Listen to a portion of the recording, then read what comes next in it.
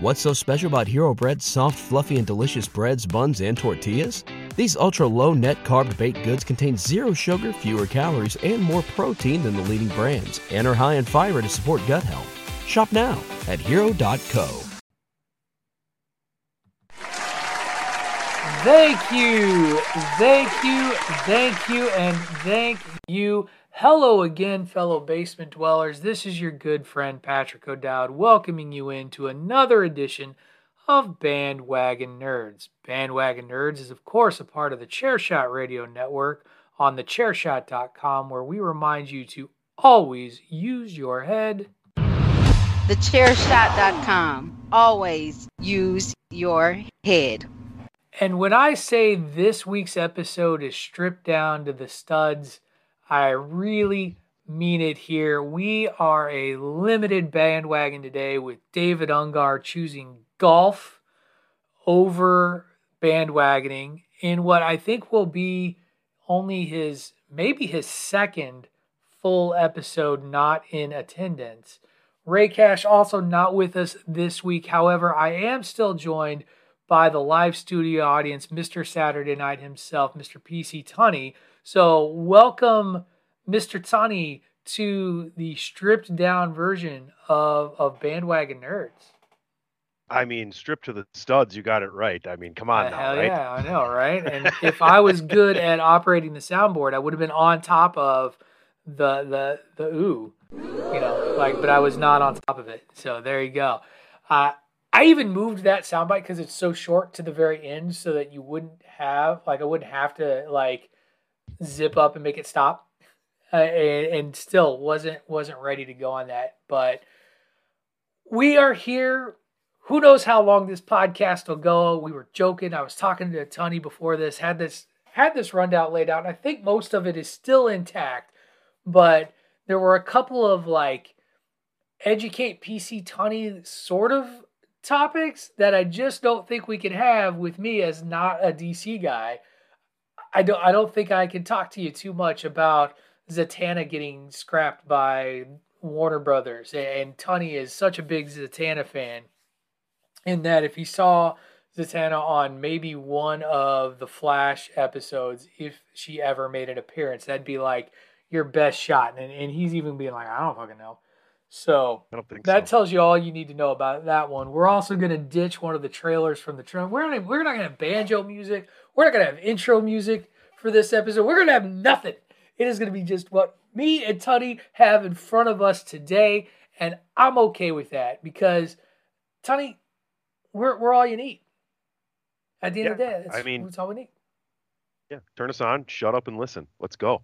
That's right. And we are going to talk about your favorite Netflix streaming show, episode 3 of Lock and Key. We are going to do that. Yes, we are still going to go to the trailer park because I actually think one of the trailers that I picked, I hope you were as interested in it as I was, because I thought it was the sort of thing, it was the sort of trailer that's a little outside the box that I kind of thought you would appreciate in particular. So when we get to that, I'll find out how right I am. We are going to talk about some Warner Brothers news, specifically around DC. Tunney did go see Black Adam this past weekend. I did not.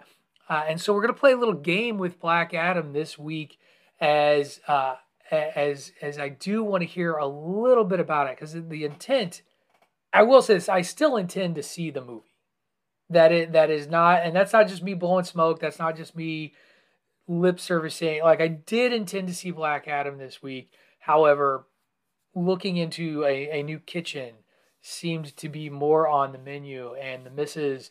O'Dowd was not going to take, yes, you can go see Black Adam, instead of looking at kitchen countertops as an option. And so that did not happen.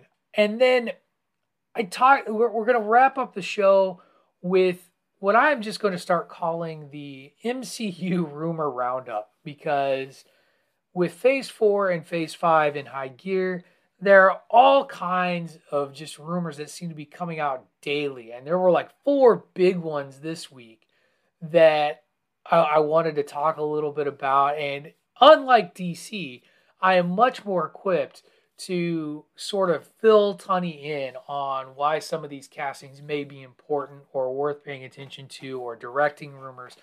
No, and we're not going to talk about Mephisto this week, everybody. So Ray Cash fans, I'm sorry, no Mephisto this week. Even though there's an unsourced rumor that just got put out by a tweet saying that there will be a special on Disney Plus. I want to reiterate. There's an unsourced rumor put out by one random Twitter account that then got picked up by other people as actually happening. So we're not going to talk about that. What we are going to do is we are going to jump right in, though, and continue our coverage of Lock and Key Season 3, the final season, Episode 3, where last week, folks, if you recall, Dave and Tunney, you guys really primed me to dislike this episode. And so I walked in ready, like pre-mad. I use that phrase a lot. I stole it from a different radio show, but I walked in pre-mad, ready to just yell at my television. And while I did have a moment in the last 5 minutes of this episode, which is titled 5 Minutes Past, where I was like, really? That's how we did that? This is stupid. On the whole, I actually liked a good chunk of this episode. So, I'll be interested, and I know it all kinds of blurs together for you, Tony, because you had watched ahead. Did you watch the whole stinking season? No, and I forgot that we didn't cover episode 3 last week, and we were doing it this week. And okay. I watched episode 4 this morning. And so you liked episode 4, which I did. Which excites me because now, I'm like, all right, I'm on board. So episode 3 was 5 minutes past, and the big reveal in this episode, we'll just get that part out of the way because this is the part that this is the wedding. This is the wedding. No, right? This is after the wedding. This is the day after the wedding. This is Bodhi looking for the time key because he wants to see his father again.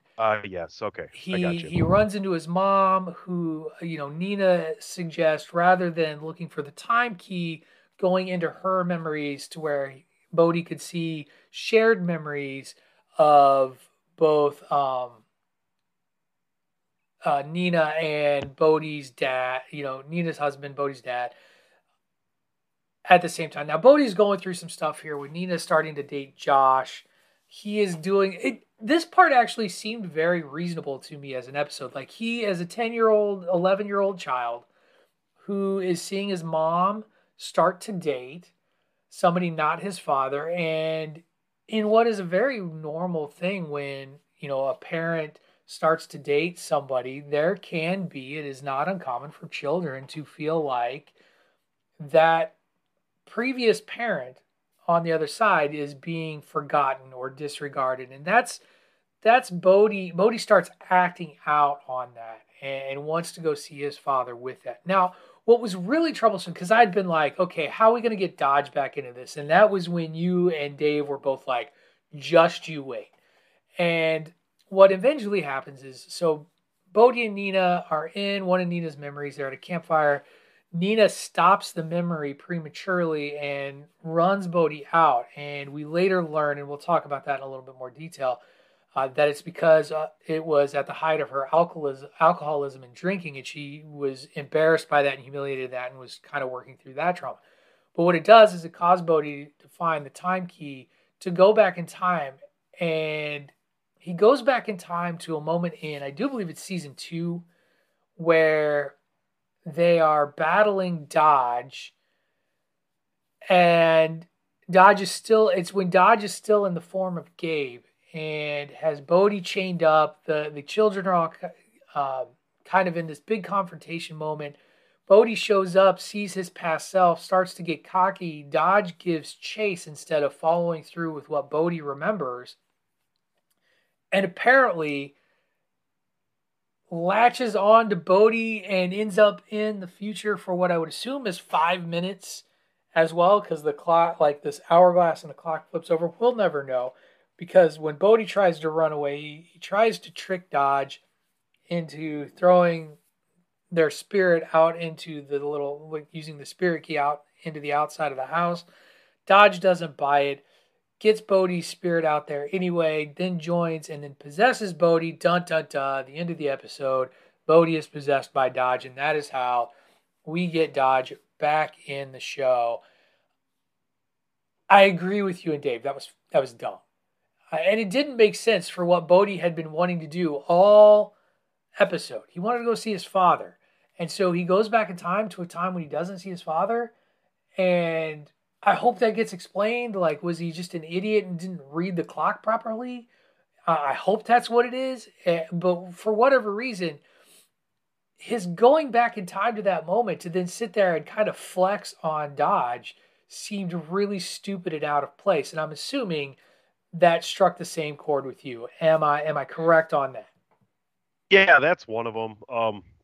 That's the main thing I think Dave and I were kind of alluding to last week. And the other thing is like the misplacing of his key book too, and losing that. Right.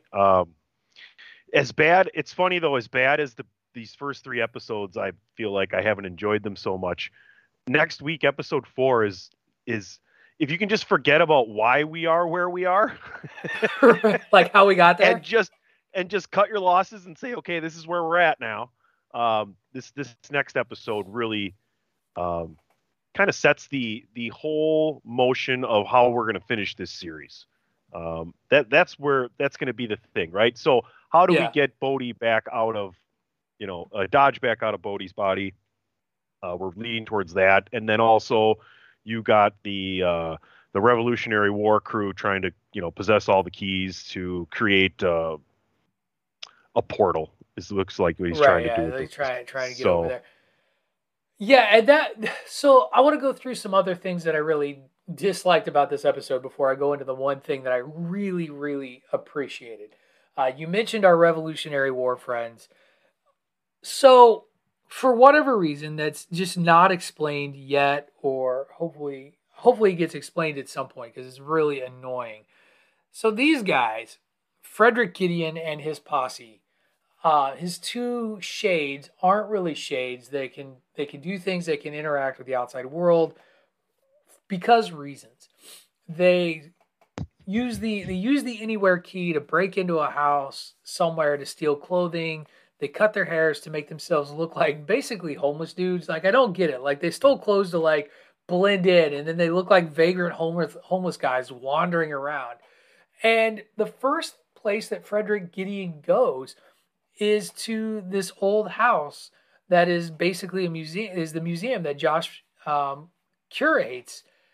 And he's feeling around a pillar and is like, there's a secret panel here. And Josh sees this strange dude who he knows is strange, who he's asking not to touch these things, but then goes ahead and tells him everything about where the historical shit that was hidden away in the pillar is supposed to be, so that then this vagrant dude can then go there, and he doesn't call the police, he doesn't warn the library, he does absolutely nothing except look at this strange guy and be like, well, that's strange.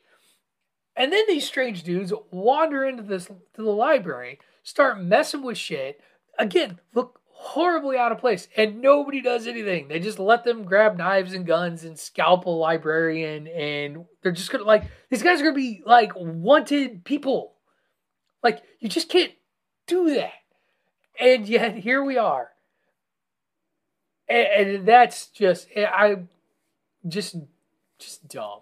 And that's just dumb, because it's dumb for the sake of being dumb in a story. And I can suspend my disbelief as well as the next guy. There's a little too much disbelief to be suspended, particularly within Josh's character. Like, that he would let some rando wander into his place, know what he's feeling around for. The dude's asking after weapons, and he's like, "Oh yeah, they're on display in the library."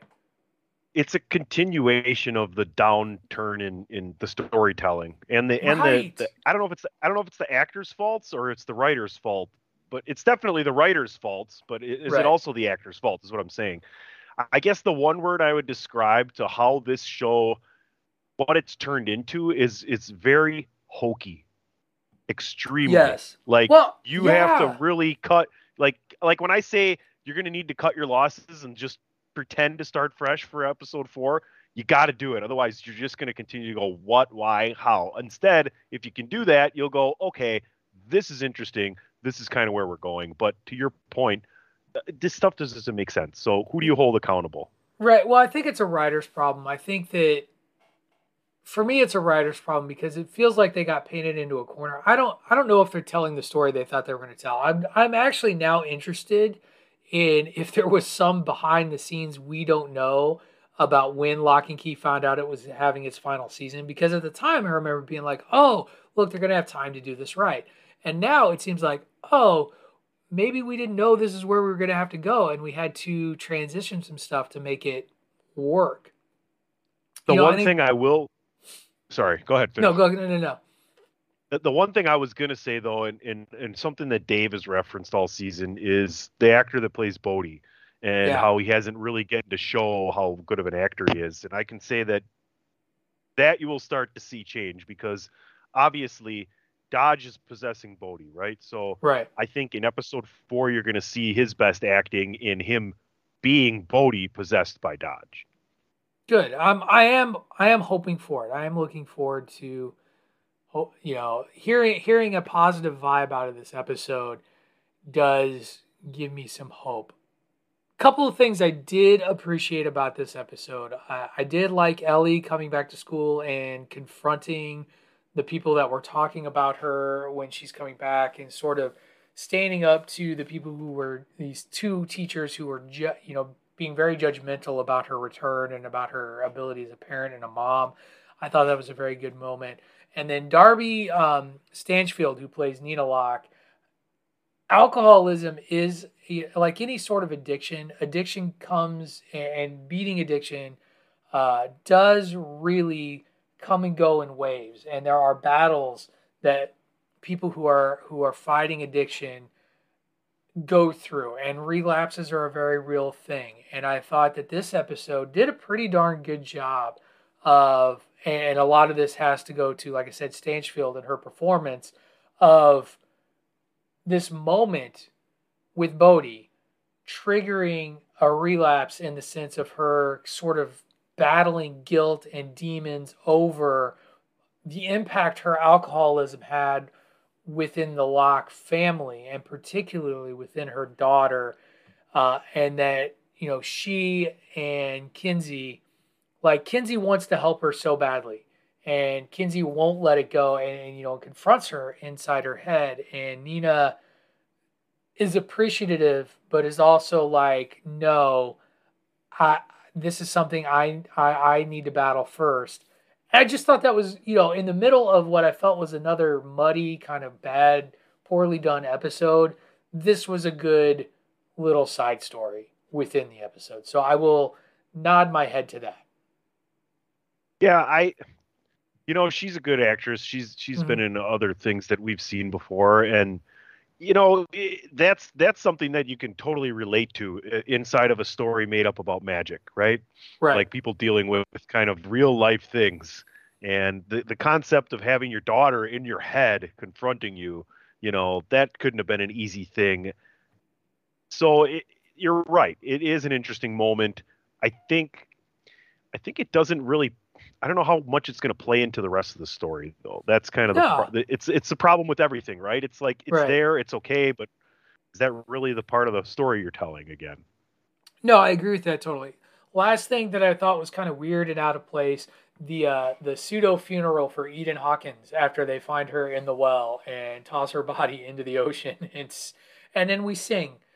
And it was just weird for me because this was a character that was an antagonist to the entire Locke family, and it's like, oh, but she wasn't a total asshole when she wasn't possessed by demons and stuff. So I guess good for her. Like it was just, and it was another one of those things. It felt shoehorned in and out of place. So yeah, that is my take on season 3, episode 3 of Lock and Key.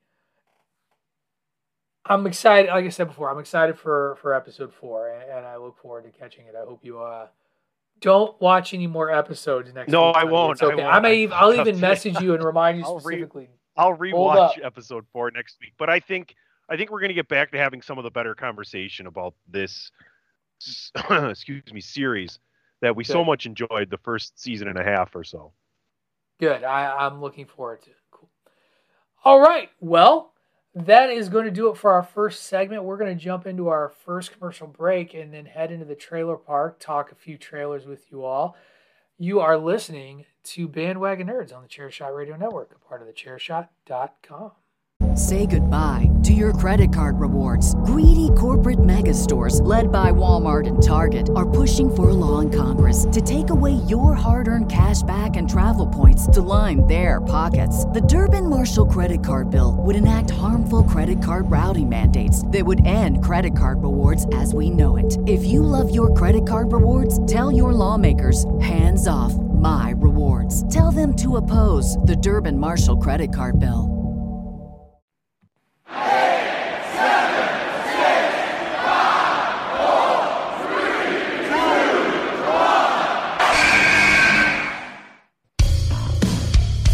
This is your boy Kenny Killer telling you to make sure you check out thechairshot.com, bringing you breaking news, interviews, podcasts galore, everything pro wrestling. Make sure you check it out, thechairshot.com.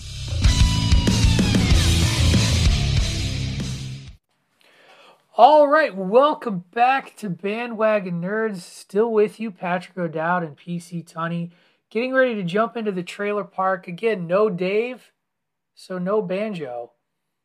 Because I am not a fan of the a cappella voice banjo performances. Because I'm a grumpy old man. I'm a curmudgeon, as it is put out there. I shake my fist at the clouds. By the way, speaking of The Simpsons, I've been meaning to ask you about this. Have you watched any of the documentary series on The Simpsons on Vice TV? No, I haven't. I will send you the name of that series. I don't even know if you have Vice TV, but it's been very interesting. It is it's on right before Tales from the Territories, which they're running all the month of October. And it's been how the Simpsons came to be and what they went through to get it on the air in Fox, from prior to the Tracy Ullman show all the way into how it became a household entity on our television sets. It's been very, very interesting. The only thing I don't like is it does not appear that Matt Groening was a strong part of this documentary outside of giving us permission to maybe do it, because he's not. I haven't seen him do any interviews. They've gotten a lot of other folks, but not Matt Groening to be a part of it. But as a Simpsons fan, or at least you have a healthy respect for The Simpsons, it's been a good watch. I think it's 3 episodes deep, and yeah, I've been meaning to bring it up, but it's a good watch. And so if you have Vice TV out there, kids, check it out. It's really good. I do have Vice TV, and I will check this out. I also have to check out Tales from the Territory. I haven't started that, but this is the second season of Icons Unearthed. So do you know who they did that first season? I don't. I'd have to IMDb that bad boy, but definitely liking what they've done with The Simpsons. There's Vice TV low-key has some fun little documentary series. What's the first season? Is it Seinfeld? Oh Jesus. I have to go back and find that. No, actually, do I need to go back and find that? Because let's be real. How many times have we seen a documentary about the inception and creation of Star Wars? It's kind of like they did the latest Ric Flair, I can't remember thing, and I watched it, and everybody was like, "Oh, it was great," and I'm like, "Yeah, knew all that already." Right, like the last one I watched, you talked about Ric Flair, was the ESPN 30 for 30, which is now like 5 years old. Like, it's crazy because he was still married and all that. But yeah, you look at Star Wars, like Disney had Light and Magic, which was basically for 4 episodes of the story of Star Wars. So maybe I won't go back and watch that one. But The Simpsons, I knew some, I think a lot of people know that it started with the Tracy Ullman show and that it was a kind of a break between commercials. But to know that its popularity was such that it ran out another cartoon was interesting to learn. Like, I didn't know that there were actually 2 animated sort of in between commercial tags that came with the Tracy Ullman show, and one of them, it was funny, they showed clips of it. I was like, this is, I like watching it. I was like, I can see why The Simpsons won, because I am not entertained by this at all. But and then to learn that Tracy Ullman did not like The Simpsons very much at all. Like she did not care for that particular piece of it. Was also has also been very, very interesting. So check it out. You'll learn a lot on there. But let's table that for a second. Oh, one last thing. By the time you all listen to this, the first of a two-part Treehouse of Horror will have aired on Fox, as Treehouse of Horror number 30 million is hitting Fox tonight. 33, 34, somewhere in there. Yeah, it's ridiculous how many seasons this has been on. All right. I have ADHD'd the shit out of the trailer park. Let's get into the trailer park, and we're going to start with a film that has not yet been fully funded and completed, and that is a documentary coming out titled The House From. And this trailer, this is the one that to me I thought might spark your interest a little bit, because the whole concept of this trailer and this documentary is famous houses in television and film, and what happens to the owners of those houses or those houses themselves once the camera crews leave and the movie or the TV show is out and popular. And the trailer focused on one house in particular for the trailer, and that was the house from the movie Pee-wee's Big Adventure, which I did not know was just a house that they used. That I thought it was like a set or something that was built. But the trailer goes through it. It looks like it's going to go to like the house from the Goonies. I think the Breaking Bad house is in there. It was just like this list of home after home after home. And these homes are still standing and people live in them.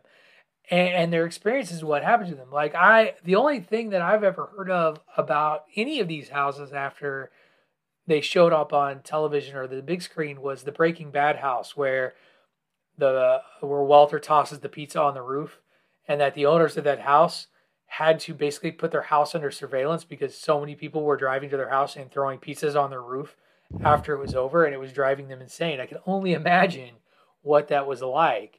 But I think that's a really interesting niche documentary to learn about and to get some people's stories as to how this impacted their lives. Tony, what say you?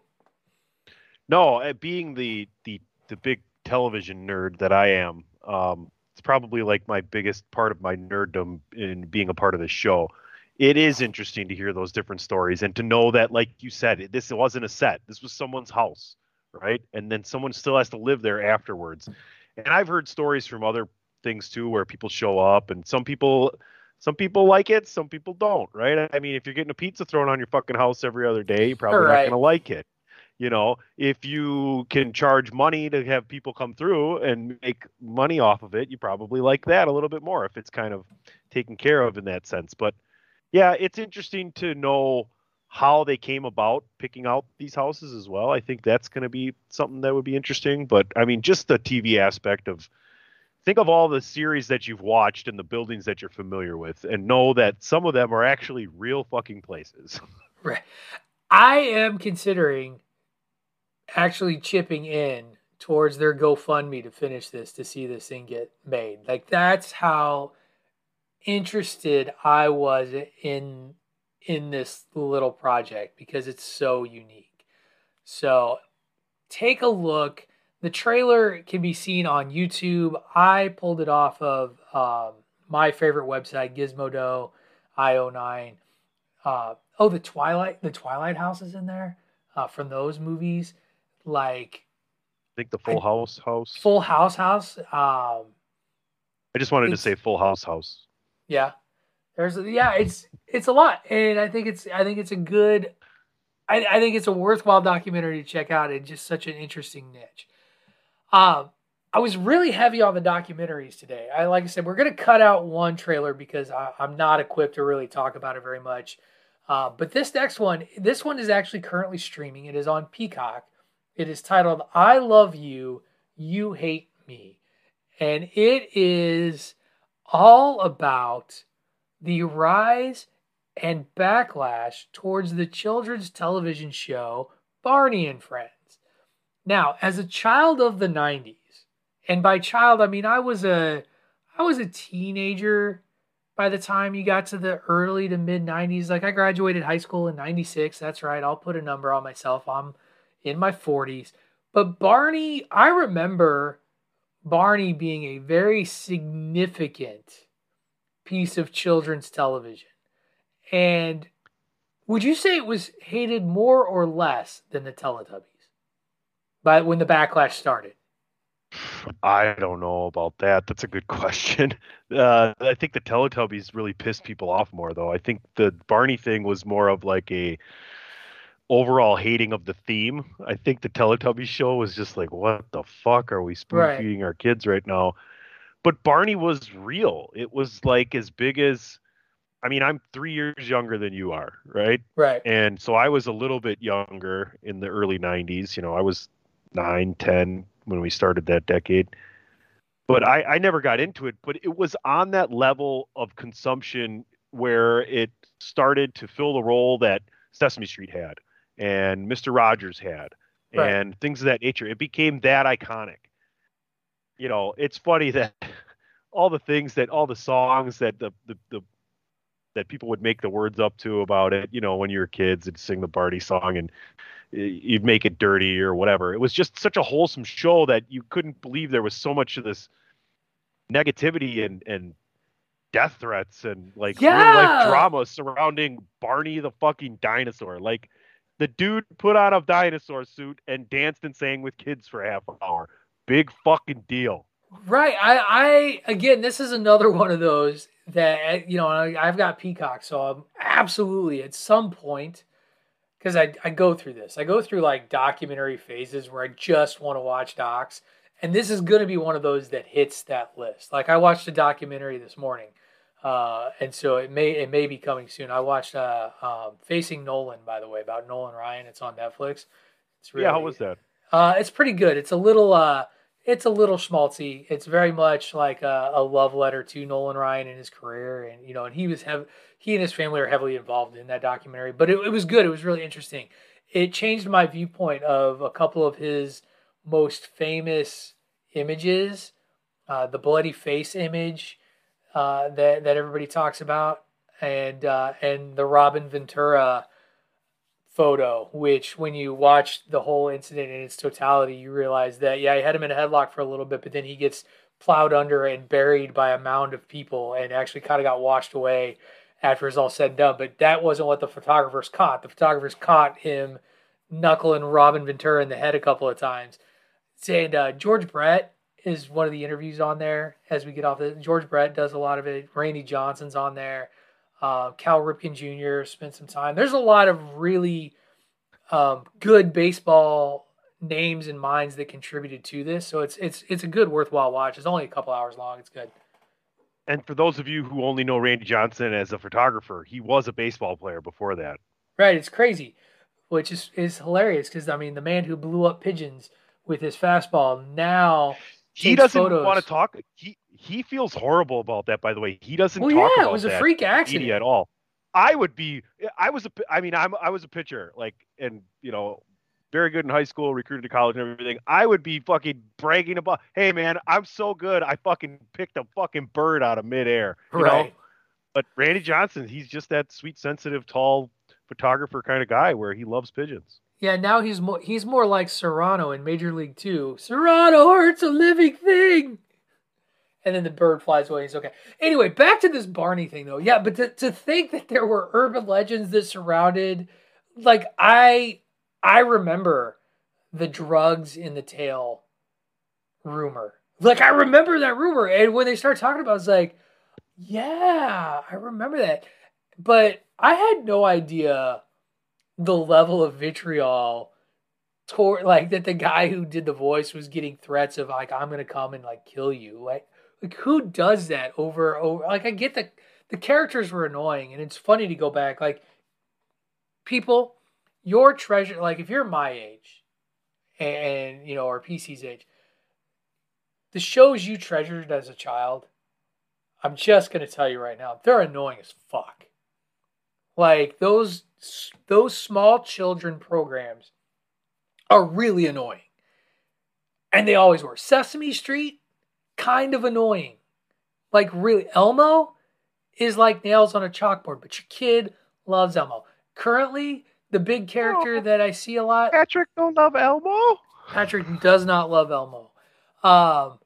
Currently, there is a character called Bluey that is really popular amongst toddlers and the reason why these shows are so annoying to us is because our attention spans have changed and what resonates with us has changed.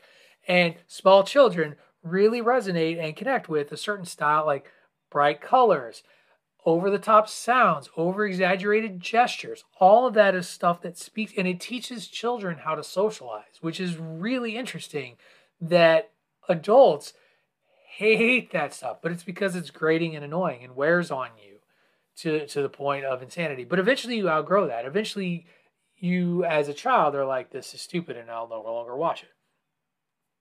Barney was just one of those. Yeah, it is really a microcosm of the bad parts of society where something so simple and innocent can be turned into an absolutely horrible situation. And I see that a lot. So it's an interesting story. I'm sure I'll watch it as well. Everybody slows down when they drive past the car crash. So I guess we'll have to check this one out too. And this was a documentary that had enough meat on the bone, apparently, to make 2 episodes. So it is a 2-part documentary special on Peacock. So check it out. All right, we are going to skip Titans Season 4 because I don't watch Titans, and I don't know that you watch Titans either.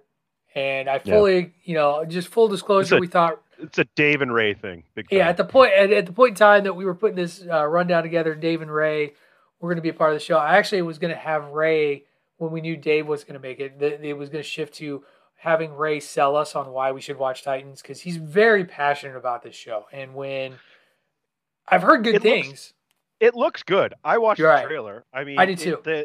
It looks very, speaking of watching Lock and Key and watching the very unbelievable way the story's being told, this looks very good as far as a superhero kind of action and adventure kind of thing. So if it was something I had started from the beginning, I'd be equally as ready, because it looked good. I mean, it looks like this season they're going back to Metropolis or something like that. Right. I may sound like a total moron for saying that. Yeah, Lex Luthor. I mean, that's huge, right? And they're talking about Lex Luthor is the only villain that Batman ever feared. Right. A lot of people don't think there's a lot of interaction between Lex Luthor and Batman. No, I get it. And Ray, he talked about it when it first got shared in the chat. Like, he talked about some of the other villains that apparently make appearances there that I was like, okay. And okay, not in a sort of dismissive sort of way. And okay, I have no idea who you're talking about. Like, my understanding of the character Brother Blood, for example, comes from Teen Titans Go. Like, anything I know about Teen Titans really comes from Teen Titans Go. I have watched some of the original Teen Titans Cartoon Network series that was really, really popular, critically applauded, but just not my thing. What is my thing, and was something that took me a long time to come around to, and now we are entering into trilogy range, was the Creed series of films starring Michael B. Jordan playing the son of Apollo Creed.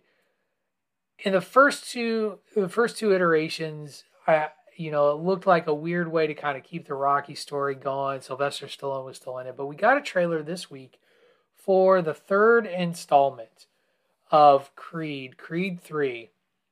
And I think what's really, I don't know how you felt about the first 2 movies. So let's start with that. Tony, have you seen Creed 1 and 2? No. Really? I actually seen Rocky 5 in the movie theater. Wow.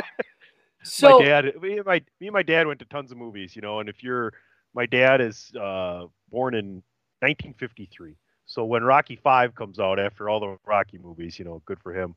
We went and saw it. I think the story's good. I know what they've done with it. I like the trailer for this movie.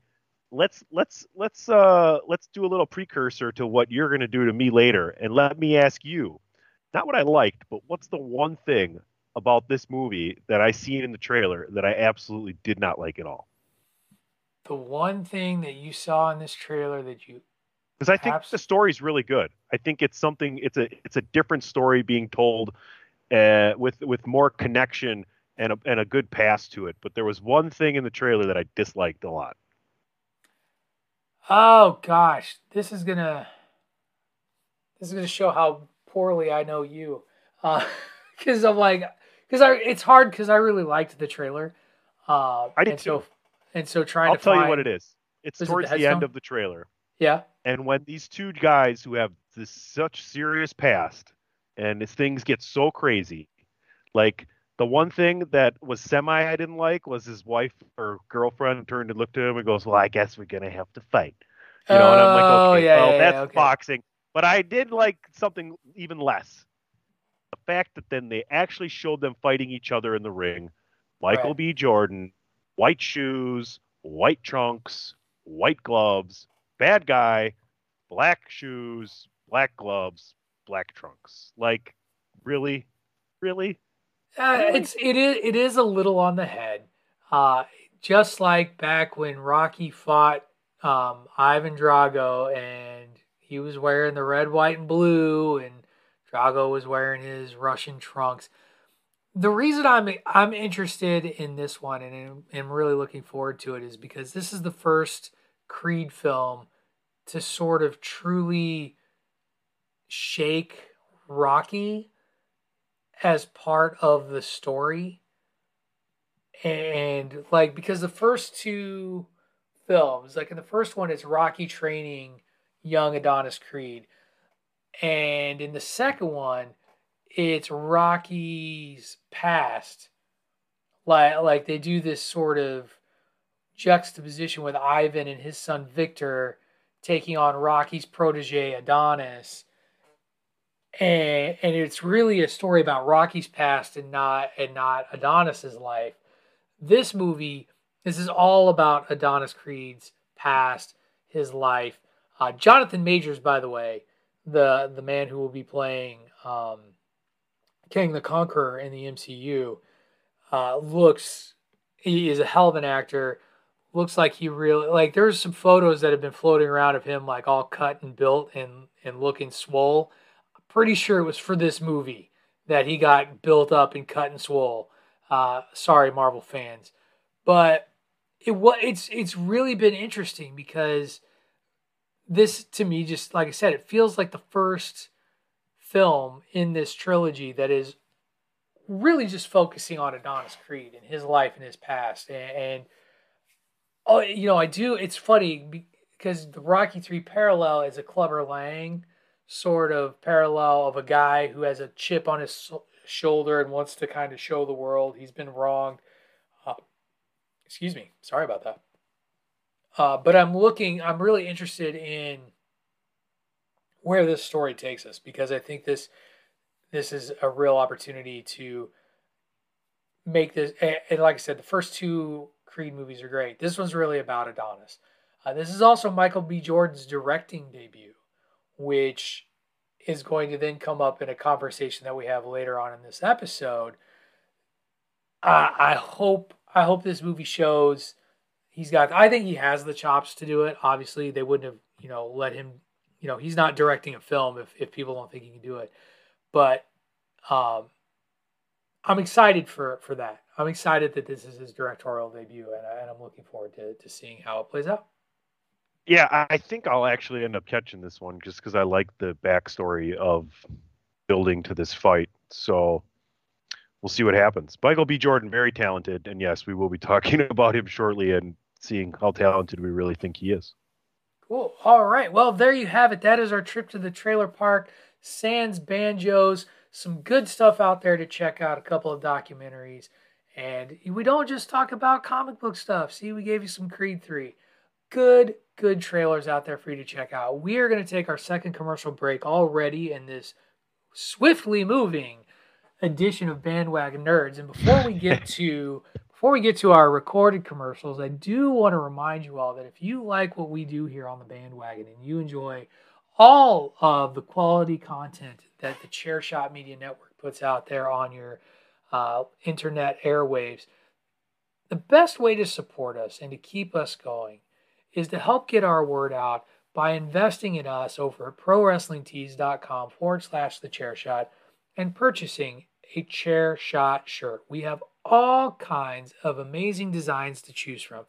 Everything from the Bandwagon Nerds t-shirt that I just so happen to be sporting today, to chair shot logo shirts, to other programs, sayings from shows, things we just believe to be true, like Baron Corbin sucks. Don't have to, I say believe it to be true. We just know it's true. All of these are available over at prowrestlingtees.com/thechairshot. All of these help get our brand out there more and more and keep us on your internet airwaves. Shirts are only $19.99, or if you're feeling fancy, want something that feels nice on your giblets, spend a few dollars more. Get it soft style. Your skin will thank you. It's awesome. It's beautiful. I love it. Again, we love putting out this content every single day. And the only way we can do that and keep this moving is by having support from each and every one of you. So one last time, that website, prowrestlingtees.com/thechairshot. When we come back, we've got some Warner Brothers news, some MCU rumor news, all of that to wrap up your Monday. You are listening to Bandwagon Nerds here on the Chairshot Radio Network, a part of the Chairshot.com.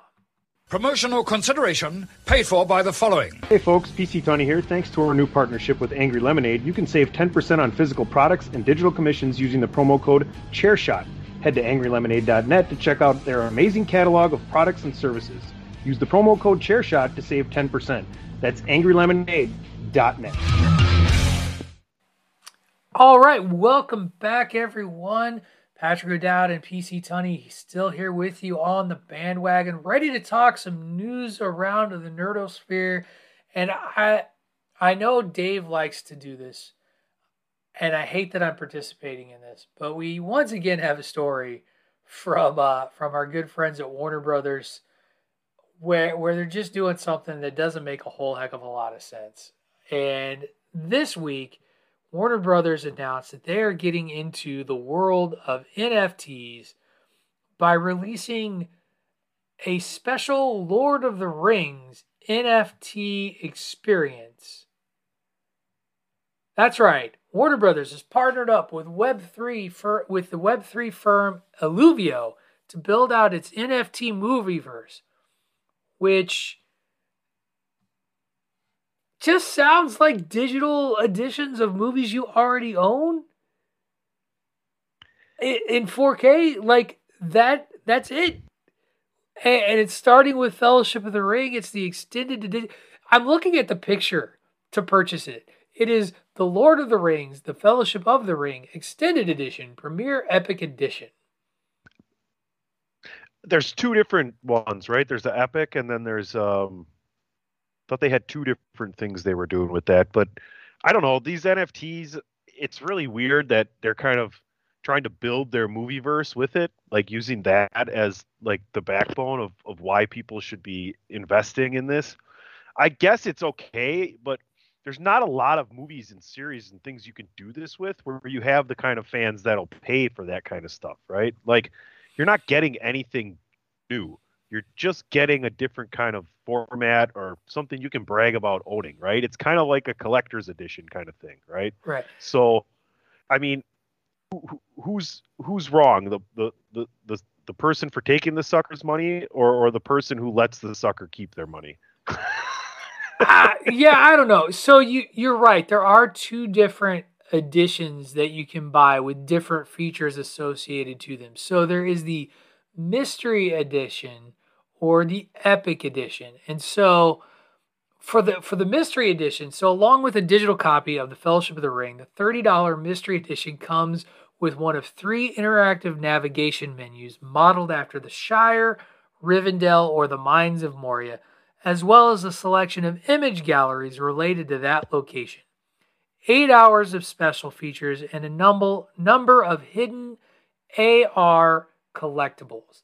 So that's the $30 edition. The $100 Epic Edition. So a $70 difference Also comes with access to menus and pictures from all 3 locations, as well as an assortment of other pictures not found on the cheaper option.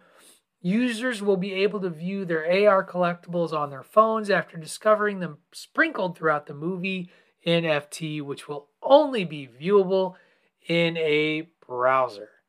So, and Warner Brothers, this is Warner Brothers is going to do this with other films. Like, according to an Alluvio spokesperson, the plan is to release many, many more of its films as NFTs like this in the future. This is all coming, by the way, on a report from TheVerge.com.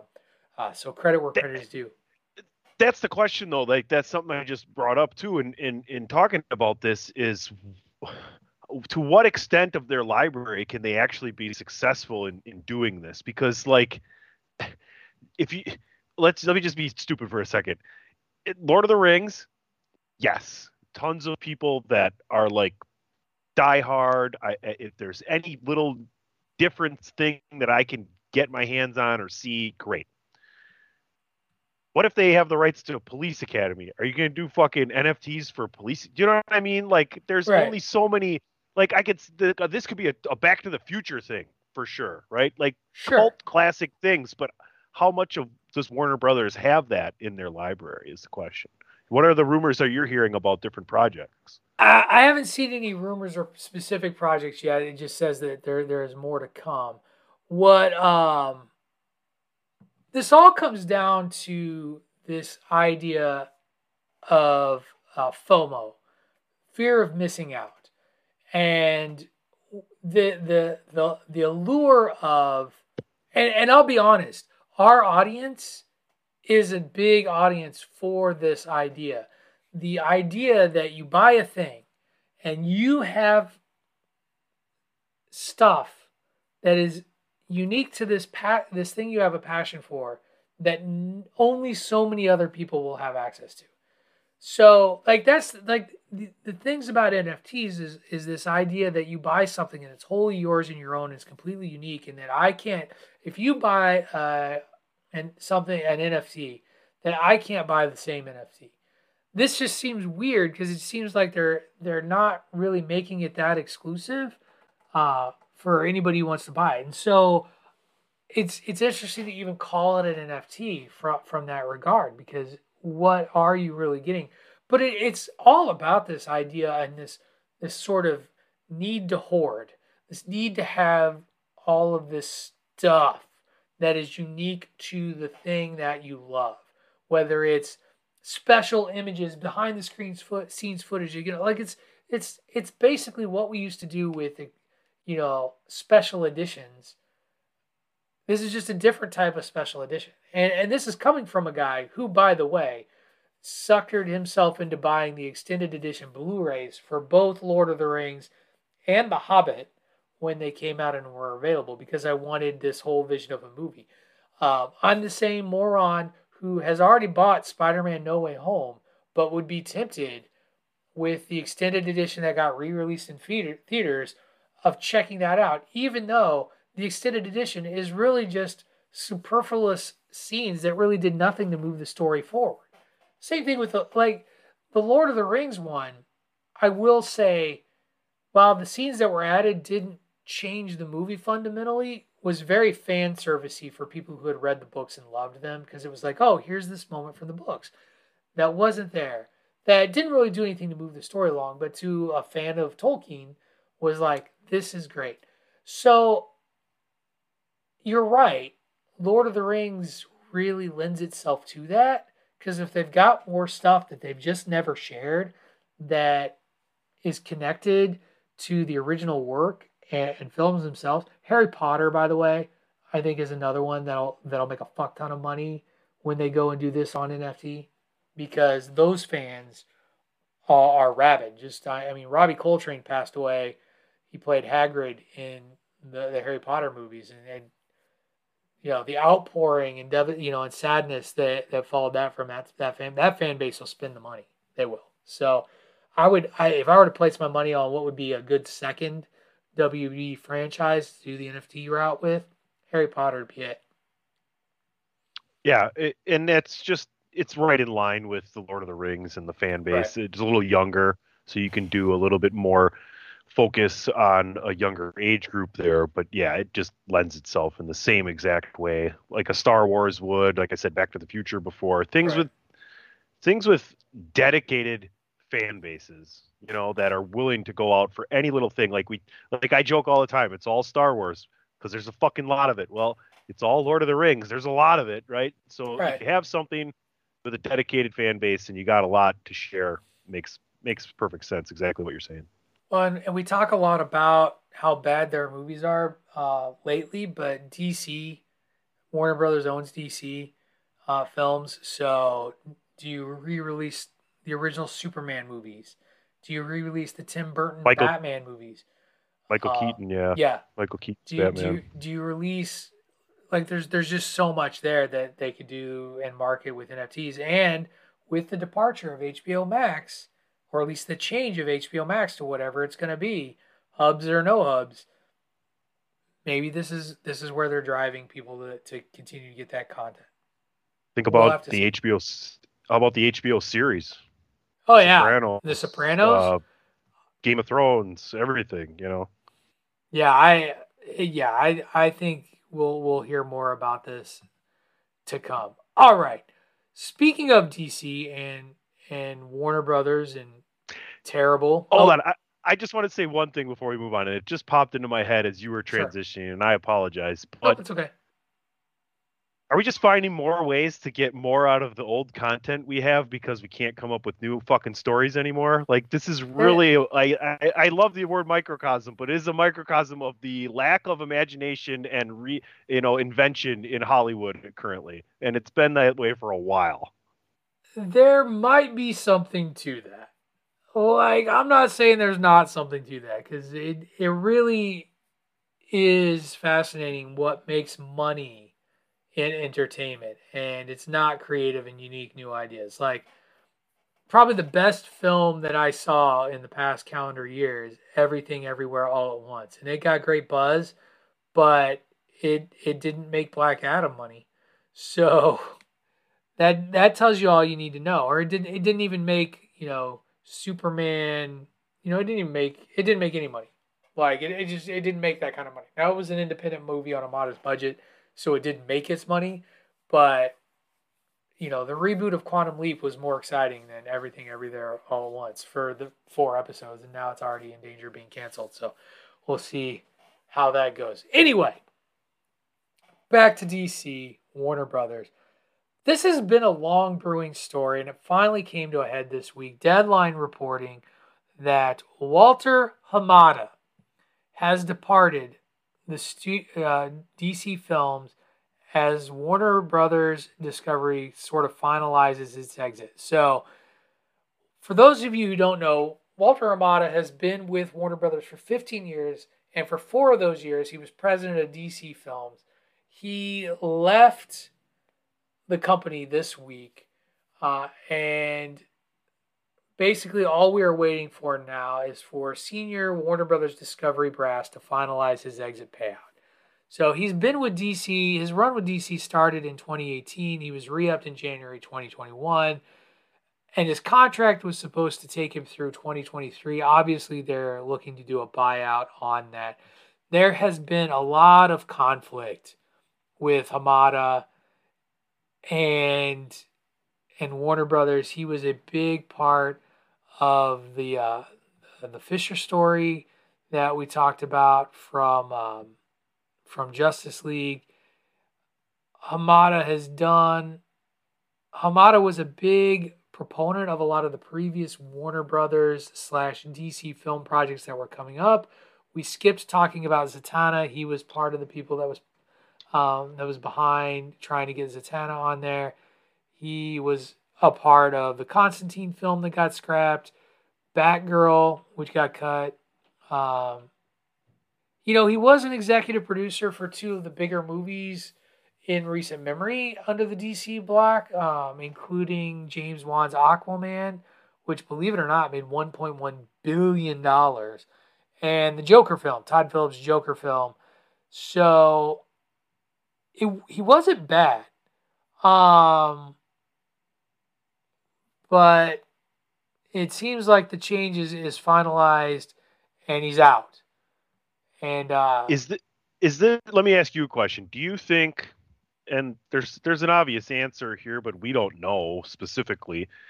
Do you think that it's more him wanting out and making that known once things started getting scrapped, or more so with this changeover and the upheaval of the whole structure of where he's working, basically, them going, we're gonna out with the old, we're starting in with new again? Or is it a combination of both? I think it's the last point that you just made there. I think it really is a combination of Hamada recognizing the writing on the wall with where Warner Brothers Discovery is going with the DC properties, as well as the level of dysfunction within DC films. Regardless of how they've done financially or not done financially, there is a serious level of dysfunction in DC films, and they're still trying to figure out how to fix it. And we talk about this a lot. Like with as much as we may complain about cookie cutter films made by Disney and Marvel, they are solid, they are steady, and their ship doesn't need writing the way that DC does. President of DC Films. Obvious choice. He's not running for the president anymore. At least put that rumor to bed. Why can't Dwayne Johnson be the president of DC Films? Well, there is no reason not to do that. Look at what he already did for the DC universe. Not talking about him being a DC character, but if you watch Black Adam, you know what I'm talking about. You know where his reach goes, and you know how he can influence people, and everybody fucking loves the guy. Right, and yeah, you kind of hit on it, but if rumors are to believe, like Dwayne Johnson pulled a lot of clout to get a lot of things done, and the story, fuck it, we'll spoil it. Black Adam, it's the worst kept secret ever, but the Black Adam post credit scene, Superman shows up in the background. Okay, I didn't know if you knew yet. I didn't know. Yeah, if you knew no. Yet, I know you didn't know. That has been all over the internet. Yeah, here's how it happens. I saw the movie Saturday morning, right? Right. DP had a house party housewarming party. It moved a couple months ago, Saturday afternoon. So I'm like, not getting up Sunday morning to do it before BWN because I'm going to be hungover as fuck, which I am right now, but I'm battling through for you nerds. At the end, the story's over of the Black Adam movie, and Amanda Waller with this drone that comes in front of Black Adam in Kahndaq, the screen pops up and it's Waller saying, you're not going to stay in our prison. Kahndaq is your prison. If you leave, you won't live to regret it. And he says, I'm the most powerful thing on Earth. What are you going to do? She goes, I can get people from other planets to come talk to you. And he destroys that. And next thing you know, here comes Henry Cavill as Superman in the suit with the cape, looks right at Teth Adam and says, there's certain things that you don't understand. Why don't we talk? Yeah. Behind the scenes, we didn't think Henry wanted to do this anymore. And it's not even just about that. Rumor has it was either Hamada or other executives at WB and Discovery and DC didn't want Superman to be the post-credit scene. That Dwayne Johnson fought and went over people's heads, I do believe he went over Hamada's head to be like, no, I want this. We're going to make it happen. And he made it happen. So maybe he's the guy. I don't know. Maybe, who knows if he wants it. Maybe he doesn't want it. If he wants it, would it be a terrible idea? I can't be any worse. And he is savvy. He knows his shit. And he's the biggest action star in Hollywood, period, bar none. He is one of the most powerful actors in Hollywood, period, bar none. Name a bigger star. Right. When he's done making his movies and acting in movies, he will be the biggest action star in the history of cinema, period. I don't care. You can throw whatever names you want at me. Bruce Willis, yada, yada, yada. It's fucking The Rock, period. It's funny because you went Willis, I would have gone Schwarzenegger. Sure, Stallone, whatever. Because those are the names that really kind of popped in mind. So is there's definitely an argument there for it. I think that Warner Brothers Discovery has a big decision to make, and guys, you best not fuck it up. Like, you best not fuck it up, because you can't fuck it up any worse than you already have. But you've managed to find new ways to fuck it up over and over and over again. It's basically here. If you're listening, they're listening, Patrick. They're always listening. Totally. You can't lose The Rock. If he leaves this whole universe because you guys don't basically give him what he wants, you're gonna look like fucking assholes. So you need to let him do what he wants until there comes a time, and I don't think that will ever come, that it makes unbelievably no sense. Other than that, this guy needs to be given free reign, taken over. You see what he can do. Go see the movie if you haven't, because it's the start over of the DC universe. And I'm really interested to see if they're going to integrate the Batman in with it too as well, or just keep that unbelievably separate. Yeah, I don't know. We'll have to wait and see. And hopefully this ship gets righted and figured out in some way, shape, or form.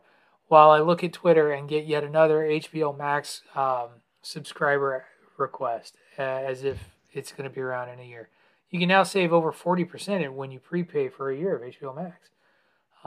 Where and the other bit of irony, where they say they have a Cartoon Network and Adult Swim collection, both of which have been gutted significantly in the last 2 weeks by cuts of content from Warner Brothers Discovery. But hey, what do we know? Who are we? We're just a couple of guys on one of the most listened to podcasts on the Chairshot Radio Network. We don't know what we're talking about.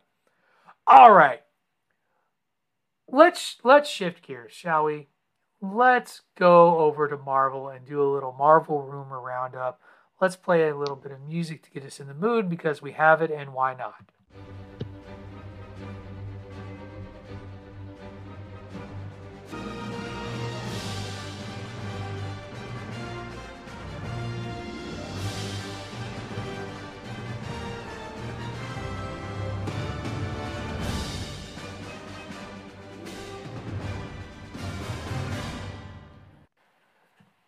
So this week, Tunny, I kind of love that every single bullet on here is complete rumor. There is nothing concrete about any one of these. I was excited to let Dave and Ray have their imaginations run wild. And now you and I just get to make our imaginations run wild as we talk casting rumors, we talk director rumors, we talk about a special that is rumored, and we're going to start with the casting rumors first. The first of which we have heard through the grapevine, through various websites, Twitter feeds, and everything, that Wonder Man, member of the Avengers, kind of an interesting, unique character in that he is both an actor and a superhero. Like, it's one of those sort of fourth wall breaking opportunities, but he is going to be entering into the Marvel Cinematic Universe. This week, Screen Geek had put out on Twitter that Wonder Man may be cast already, and that it could be Yahya Abdul-Mateen II, best known for his role as Black Manta in Aquaman. For those who are looking for him in other comic book films, has been cast to be in in a Disney Plus series, but as the character Wonder Man. So this guy's a hell of an actor, Tunny, and as is often true with any of these rumors, salt shaker's heavy. But Simon Williams, he is often known as the creator of the West Coast Avengers. He's a superhero / actor. He has canon connection to Wanda Maximoff as somebody who has been a romantic interest for Wanda Maximoff outside of the Vision. He he's always kind of one of those characters who sort of takes his power seriously, but he's more, he embraces the sort of celebrity role that kind of comes with it. And so here we have this guy who, when I last saw him in a superhero film, was playing a very angry man vowing revenge on Aquaman. Your thoughts about this casting, other than to shrug your shoulders and say, sounds great? It does. It's a good pick, right? I mean, right. For you know me, and listeners know me mostly for being a big proponent of well-casted shows, movies. If you don't hit the mark right with the characters and who are playing them, it's really hard to get invested. I am interested in this story because, like you said, it is a different kind of superhero where he's a very public person. You know what I mean? Very, very out there, and it kind of interwoven identity kind of fabric of himself is the actor and the superhero at the same time, right? I'm interested to see who will be the manager and the female lead, because they said they've confirmed 3 leads for this movie, so it makes me think you're going to get 2 more really decent names tagged onto this. So it's something I'm interested in, especially as we're moving forward here, trying to figure out what does the next version of Avengers on the big screen look like. Yeah, it'll be interesting. And I wonder if they will follow. So Wonder Man has also had his connection as a villain as well. Can you give me Wonder Man's, like, how he has his powers, where he's from? I don't know any of that. So depending on, again, it all depends on which version you want to follow through. I'm looking at trying to get his, let's see, physical characteristics. Nope. Affiliations in Berlin. He's kind of, so he's basically, he's got super strength. He is resistant. He is resistant to damage and pain. He's kind of like a Superman. So I'm reading here now. He was originally the supervillain. Right. Who fought part of the Masters of Evil. Okay. Yep. Before he joins the Avengers. It's funny because you try to search for a character and get the official power set, and it sends you everywhere but to Marvel. Oh, I gotcha. Abilities: superhuman strength, speed, agility, stamina, and reflexes, ionic energy, physiology, enhanced vision and hearing, electromagnetic manipulation, ionic energy manipulation, energy enhanced strike, virtually invulnerability, self-sustenance, power recycling, size alteration, healing factor, shape-shifting, teleport. This guy's got everything. Flight. Right. I mean, he's also, for Christmas, he's going to give you a partridge in a pear tree. Right. He's kind of a catch-all character. He's been a part of the Guardians of the Galaxy. He's been in Heroes Reborn. He showed up in Marvel Zombies. He's been all over the place. He's going to show up. It'll be interesting to see how it goes. But I hope they go with the famous celebrity character Wonder Man, the movie star Wonder Man, and not some of the other industrial stuff. I'm just reading some of the fictional character biography, and right away it says Simon Williams is the son of a rich industrialist, Sanford Williams. And I'm thinking, do they come out with a prequel someday, Sanford and Son? Oh, God. You know what? I've been holding off. Yeah, I've been holding off. Do it. Bring it. And then you do this. You deserve this. You know you deserve this. Enjoy it. Revel in it.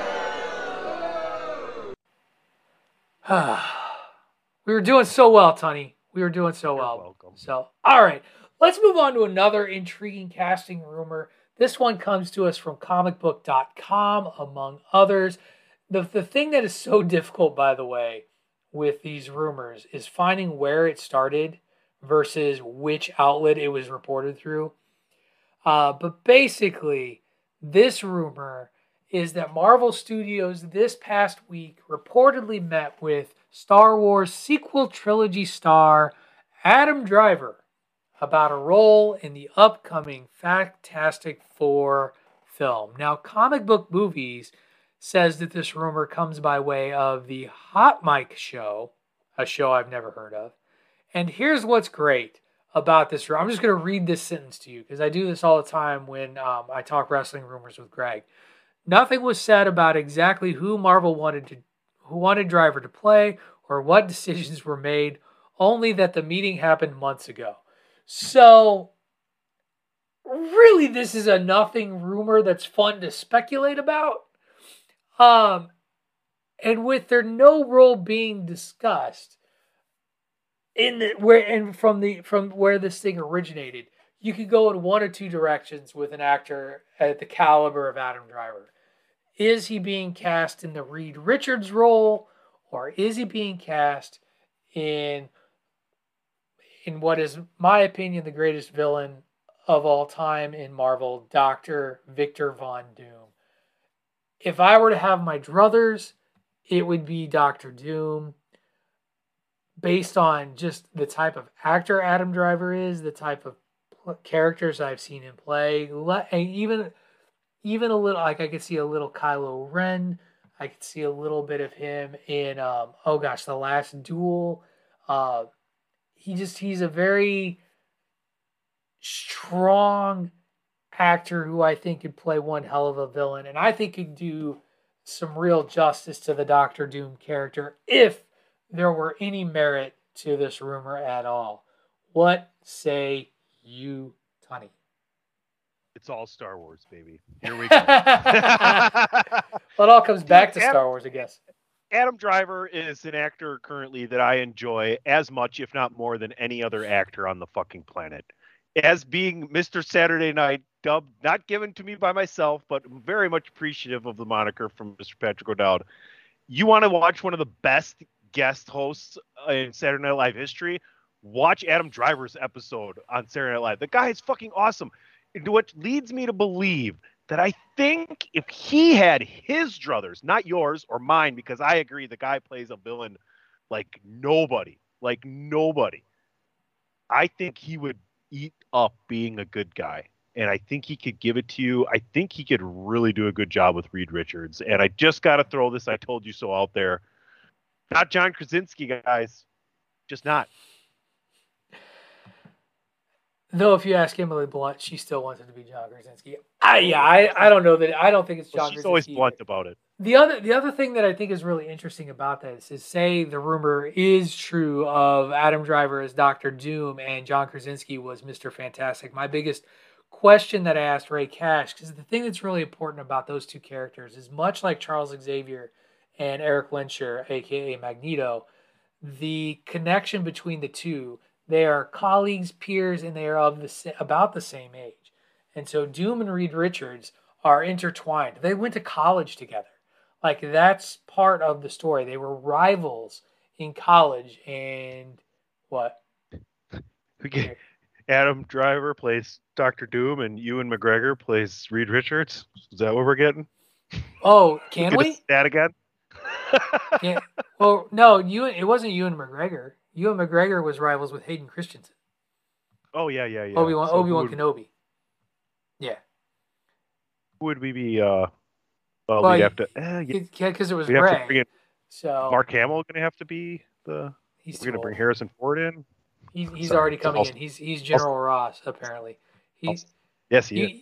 You can stop if you want. It's fine. It's just the two of us, so there's really not much. He won't be flying any planes. I think that'll long be established.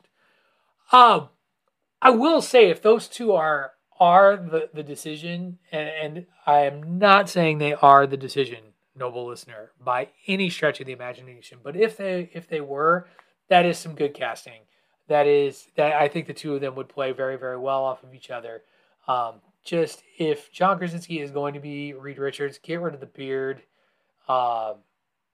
Look like Reed Richards, for fuck's sake. I hated it. Just me. It's all Star Wars. Speaking of Fantastic Four rumors, yet another one coming. This one coming from CosmicCircus.com. The Silver Surfer.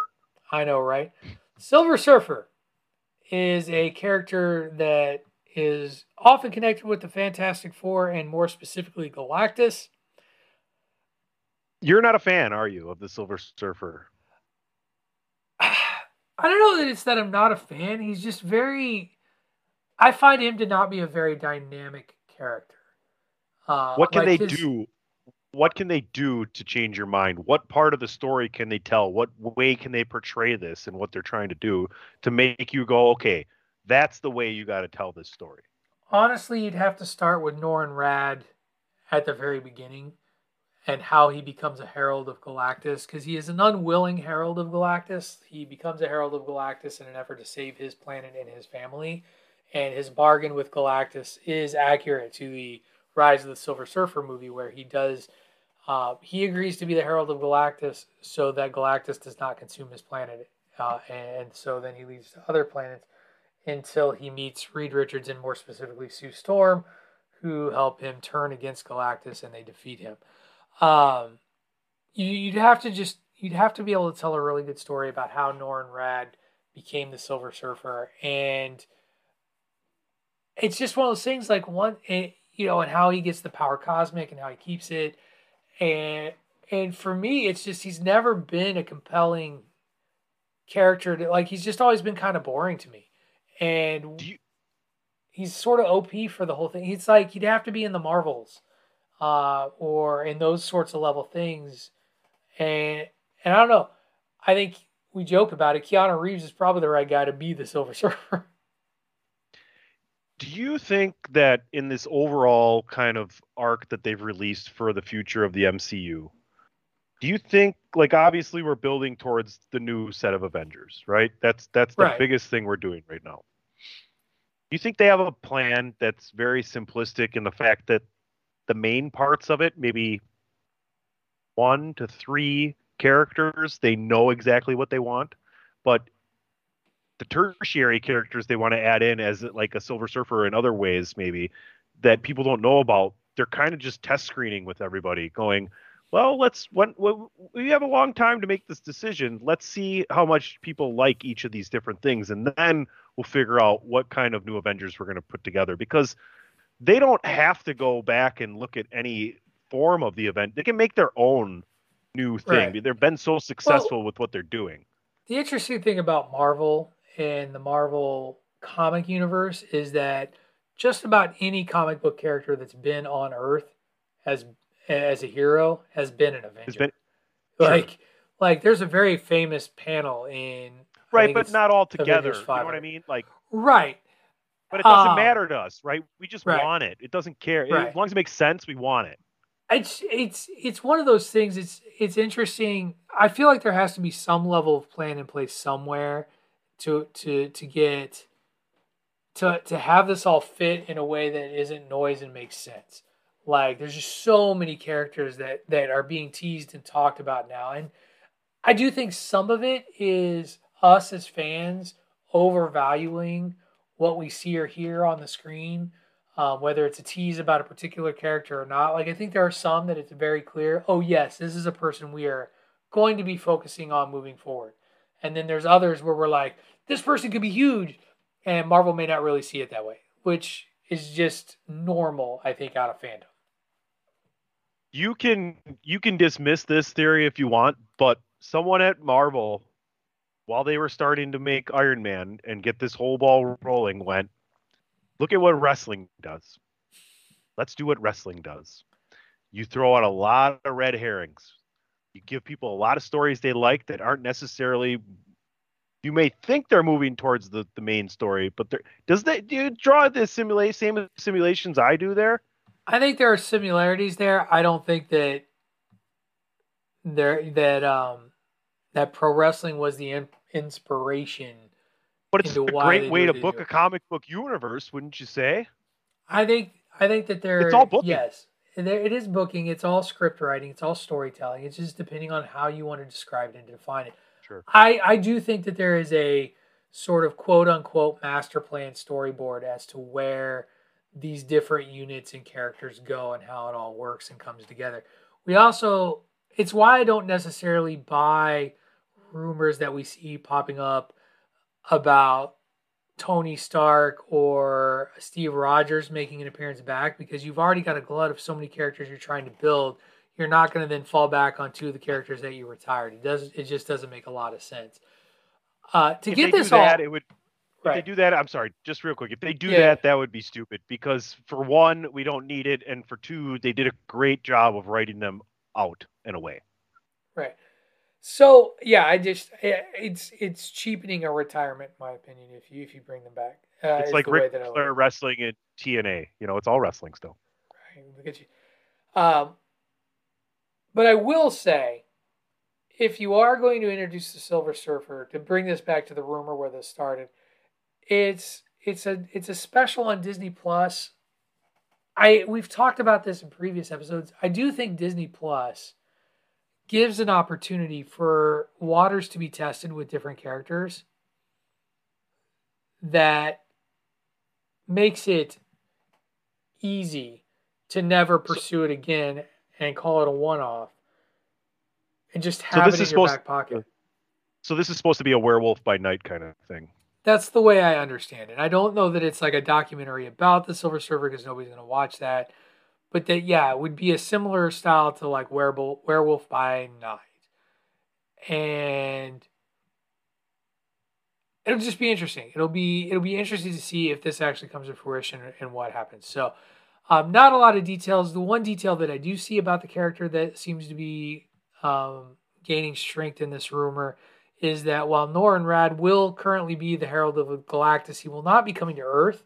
It'll be more about him as the Herald of Galactus to different corners of the MCU universe, which gives him an opportunity to run into, I don't know, like the Eternals or some of these other folks and kind of put it around about in a different way. Who knows? We will see. All right, final Marvel rumor before we get to our last little, segment of the day. We talked about Michael B. Jordan making his directorial debut with Creed 3 immediately, and this is purely out of this. I believe this is purely out of Michael B. Jordan making his directorial debut. Marvel has a film that just lost a director. This could make a lot of sense. Because this one, I couldn't find an article or anything sourced. So in the level of salt shakers, we're talking get the big Morton's jar of salt with the spout and just bury yourself in the salt. You can have that, yes. I have one of. Yeah, you should pour that over your head right now in the middle of this because this is a more than salt shaker handy rumor. But there is a rumor that Michael B. Jordan may be in talks to direct Blade. As we've talked about, Blade has been under a lot of scrutiny lately. If you talk to Ray Cash, he's extraordinarily worried about whether or not this film even gets made. If this rumor were to be true, Tani, it once again proves that Marvel has its shit together in a way that DC just does not. Because I feel confident in Michael B. Jordan out of what I've seen of him on film and what I've seen in his producing credits to his name to think he can direct and direct well. What say you? Yeah, I'm 100% behind the guy. I mean, anything he's ever done, whether it's movies or television or promotionally. You remember the show Parenthood on NBC? Yep. He was on there. Yep. The guy is versatile and he knows a lot of different styles of storytelling, in my opinion, and that's the perfect thing that you need. So yeah, listen, Mahershala Ali is playing Blade, right? That's what we got attached to this movie. That Why is still, it makes yep. It just makes sense to bring in a guy like Michael B. Jordan who gets what it takes to make money at the box office. Look at how he's already taken something that exists in Rocky and turned it into Creed. Like this Blade story this is not the first telling of it, right? Like you need a guy who knows how to come in and take something that's already been there and interest people into going, yes, I want to see this newer version, this newer thing, the storytelling in the current day of what we enjoyed in the past. Right. And I do think Michael B. Jordan would be the type of person who could do it. And he's had experience in the MCU working in that environment. Yes, it was as an actor, but also one of the villains that fans didn't want to see die and were disappointed in the way that we got no Killmonger because of the way the script was written, the film was made.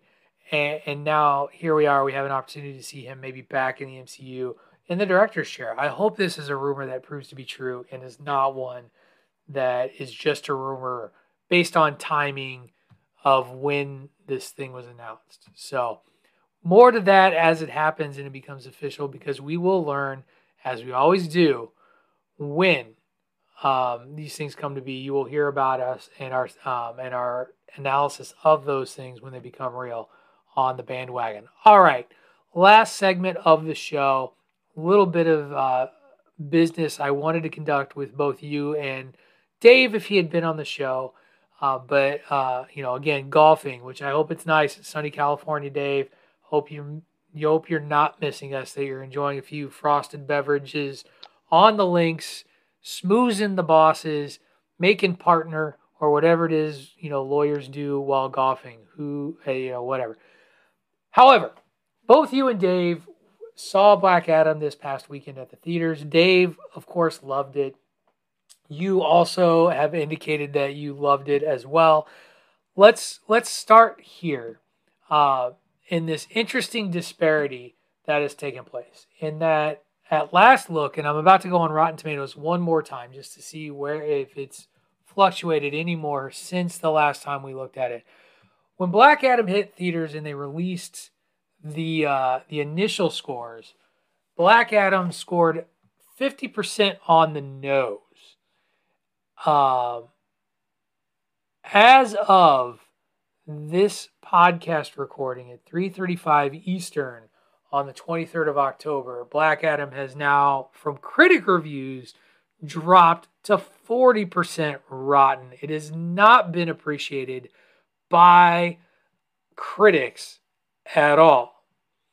It has been completely embraced by fans in a 90% fresh score out of 2,500 plus verified ratings.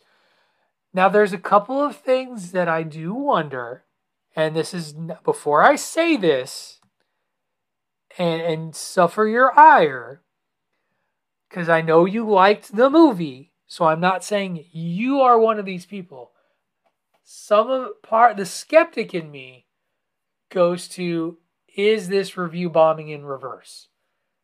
In that the loyal DC fans who wanted this movie to be good, damn it, want this thing to keep going, reviewed it positively like crazy. Because hell, Dwayne himself tweeted it and was like, thank you audiences, glad you loved this, so on and so forth.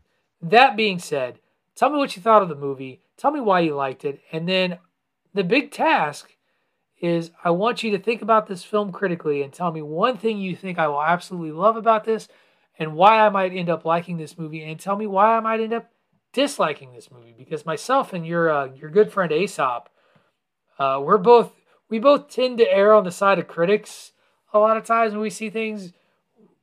And so I'm a little worried I'm going to agree with the critics and be persona non grata when it comes to Black Adam. I'll start by saying I am a World Wrestling Federation, World Wrestling Entertainment apologist. I am a wrestling snob. I only follow the highest of the art form. And if you don't like how I just described that, you AEW fuckboys, you can go kiss my ass. Now, that being said, I did not love this movie just because I want The Rock to be successful. I did love this movie because The Rock did a good job in his role. You will like the telling of this story. And I am firm in my belief in that. And I think you will like this as a starting point, a starting over point, and a basis of where DCU can finally succeed. You will not like how Black Adam, played by Dwayne Johnson, has a very subtle, dry humor that is almost Rock-esque without the catchphrases. And I think you will dislike the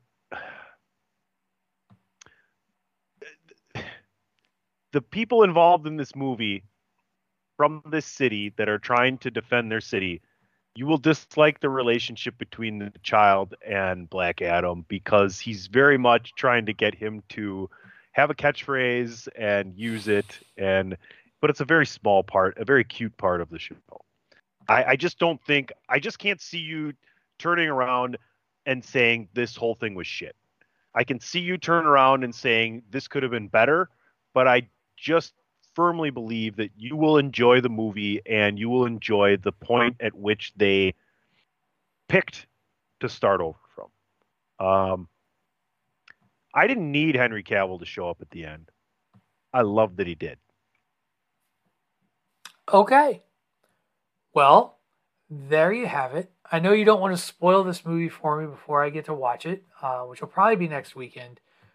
Full disclosure. The nice thing is it is actually playing at my local theater in town, so I can literally walk to the little locally owned theater. It won't quite have the same theater going experience. I'm assuming you saw it in 3D? It's not in 3D. It wasn't available in 3D. Really? For me, it wasn't. Wow. There was no showing, and Marcus Theaters.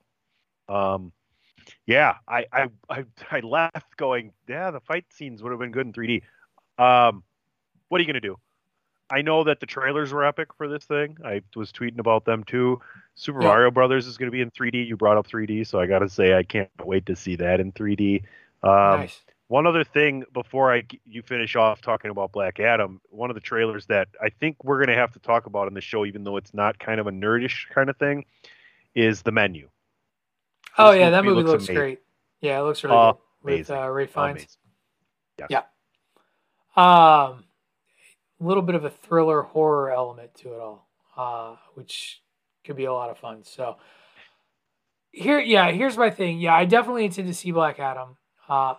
I am going to go into it with as open a mind as I can. I can share. I will share. We all go into films with biases. We all go in with our thoughts ahead of time as we're going. Everybody does it. Doesn't matter how neutral you say you're going to be. We all do it. And I got some concerns based on the reviews that I've read. And what are your concerns?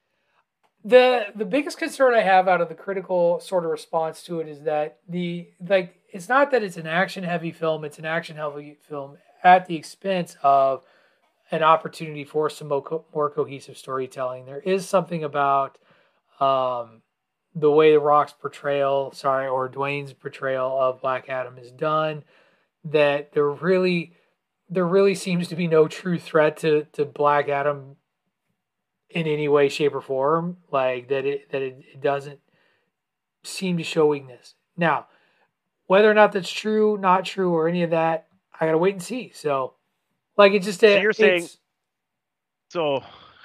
The way the story was told is the problem with the critics, and the character of Black Adam being too invincible is the problem with the critics. That seems to be a couple of the big things that I've read so far. So, you will, next week, when you have already watched this, you will say both of those things are complete and utter hooey. Okay. You heard it here first, everybody. PC Tunney is putting it out there that Patrick O'Dowd is going to come into this film, or come into this podcast post watching Black Adam and say, you know what, guys, the critics were wrong. Tune in. I think that's a great way to end the show, actually. I think that's where we're going to call it. So before we get out of here, though, Tony, thank you for coming on, tag team in today on the bandwagon as we were down a couple. Tell everybody where they can listen to you out there in the Chairshot Radio Network and how to follow you on the socials if they are so inclined. Yeah, no worries. Fun time once again. Continue to listen to the show, Chairshot Radio Network. Don't forget to follow at It's Ray Cash. Ray as in Mysterios, CASH as in dollars, and David Ungar at Attitude Ag, Attitude AGG on the Twitter right there. You can follow me at PC Tunney. Follow Chairshot Media on Twitter. You're going to see what's going on every single moment that it happens right there. Everything at thechairshot.com. And yeah, like Patrick said, if you're not listening to Bandwagon Nerds, you're just not in on what's going on. Excellent. You also should follow the show on the Twitter at Bandwagon Nerds as well. Put up a couple of spooky season polls. Was a little surprised that there aren't more people who are scared of clowns. I thought that there would be a bigger clown following out of the horror movie trope pull than what really happened there. So good on you all for not being creeped out by clowns. You can follow me on the Twitter at Wrestling Realist. That is at WRESTLNGREALIST. You can listen to me every Monday, Tuesday, and Wednesday on the Chairshot Radio Network. Mondays right here on the Bandwagon. Tuesdays with Dave Ungar talking hockey right now. Although this week, no hockey talk this week, kids. And I actually got to talk to Tony off air because I don't even have a recording to put up on for Tuesday. Oh, Tony is waving it off. He's got me covered. Wednesdays, I'll be with Greg DeMarco and Miranda Morales. Maybe Miranda has not been on the show lately. She's been dealing with life stuff and doing the Miranda Morales show. But it'll be myself for sure with Greg DeMarco talking some wrestling. So those are the ways you can catch me on the Chairshot Radio Network. Thank you again, everyone, for listening. That is going to do it for this week's edition of Bandwagon Nerds. Now get yourself out of the sun or out of the basement, get some sun, and defy the critics. Like what you like. Don't like what they like. Tell them how you feel. This has been Bandwagon Nerds on the Chairshot Radio Network, part of the Chairshot.com.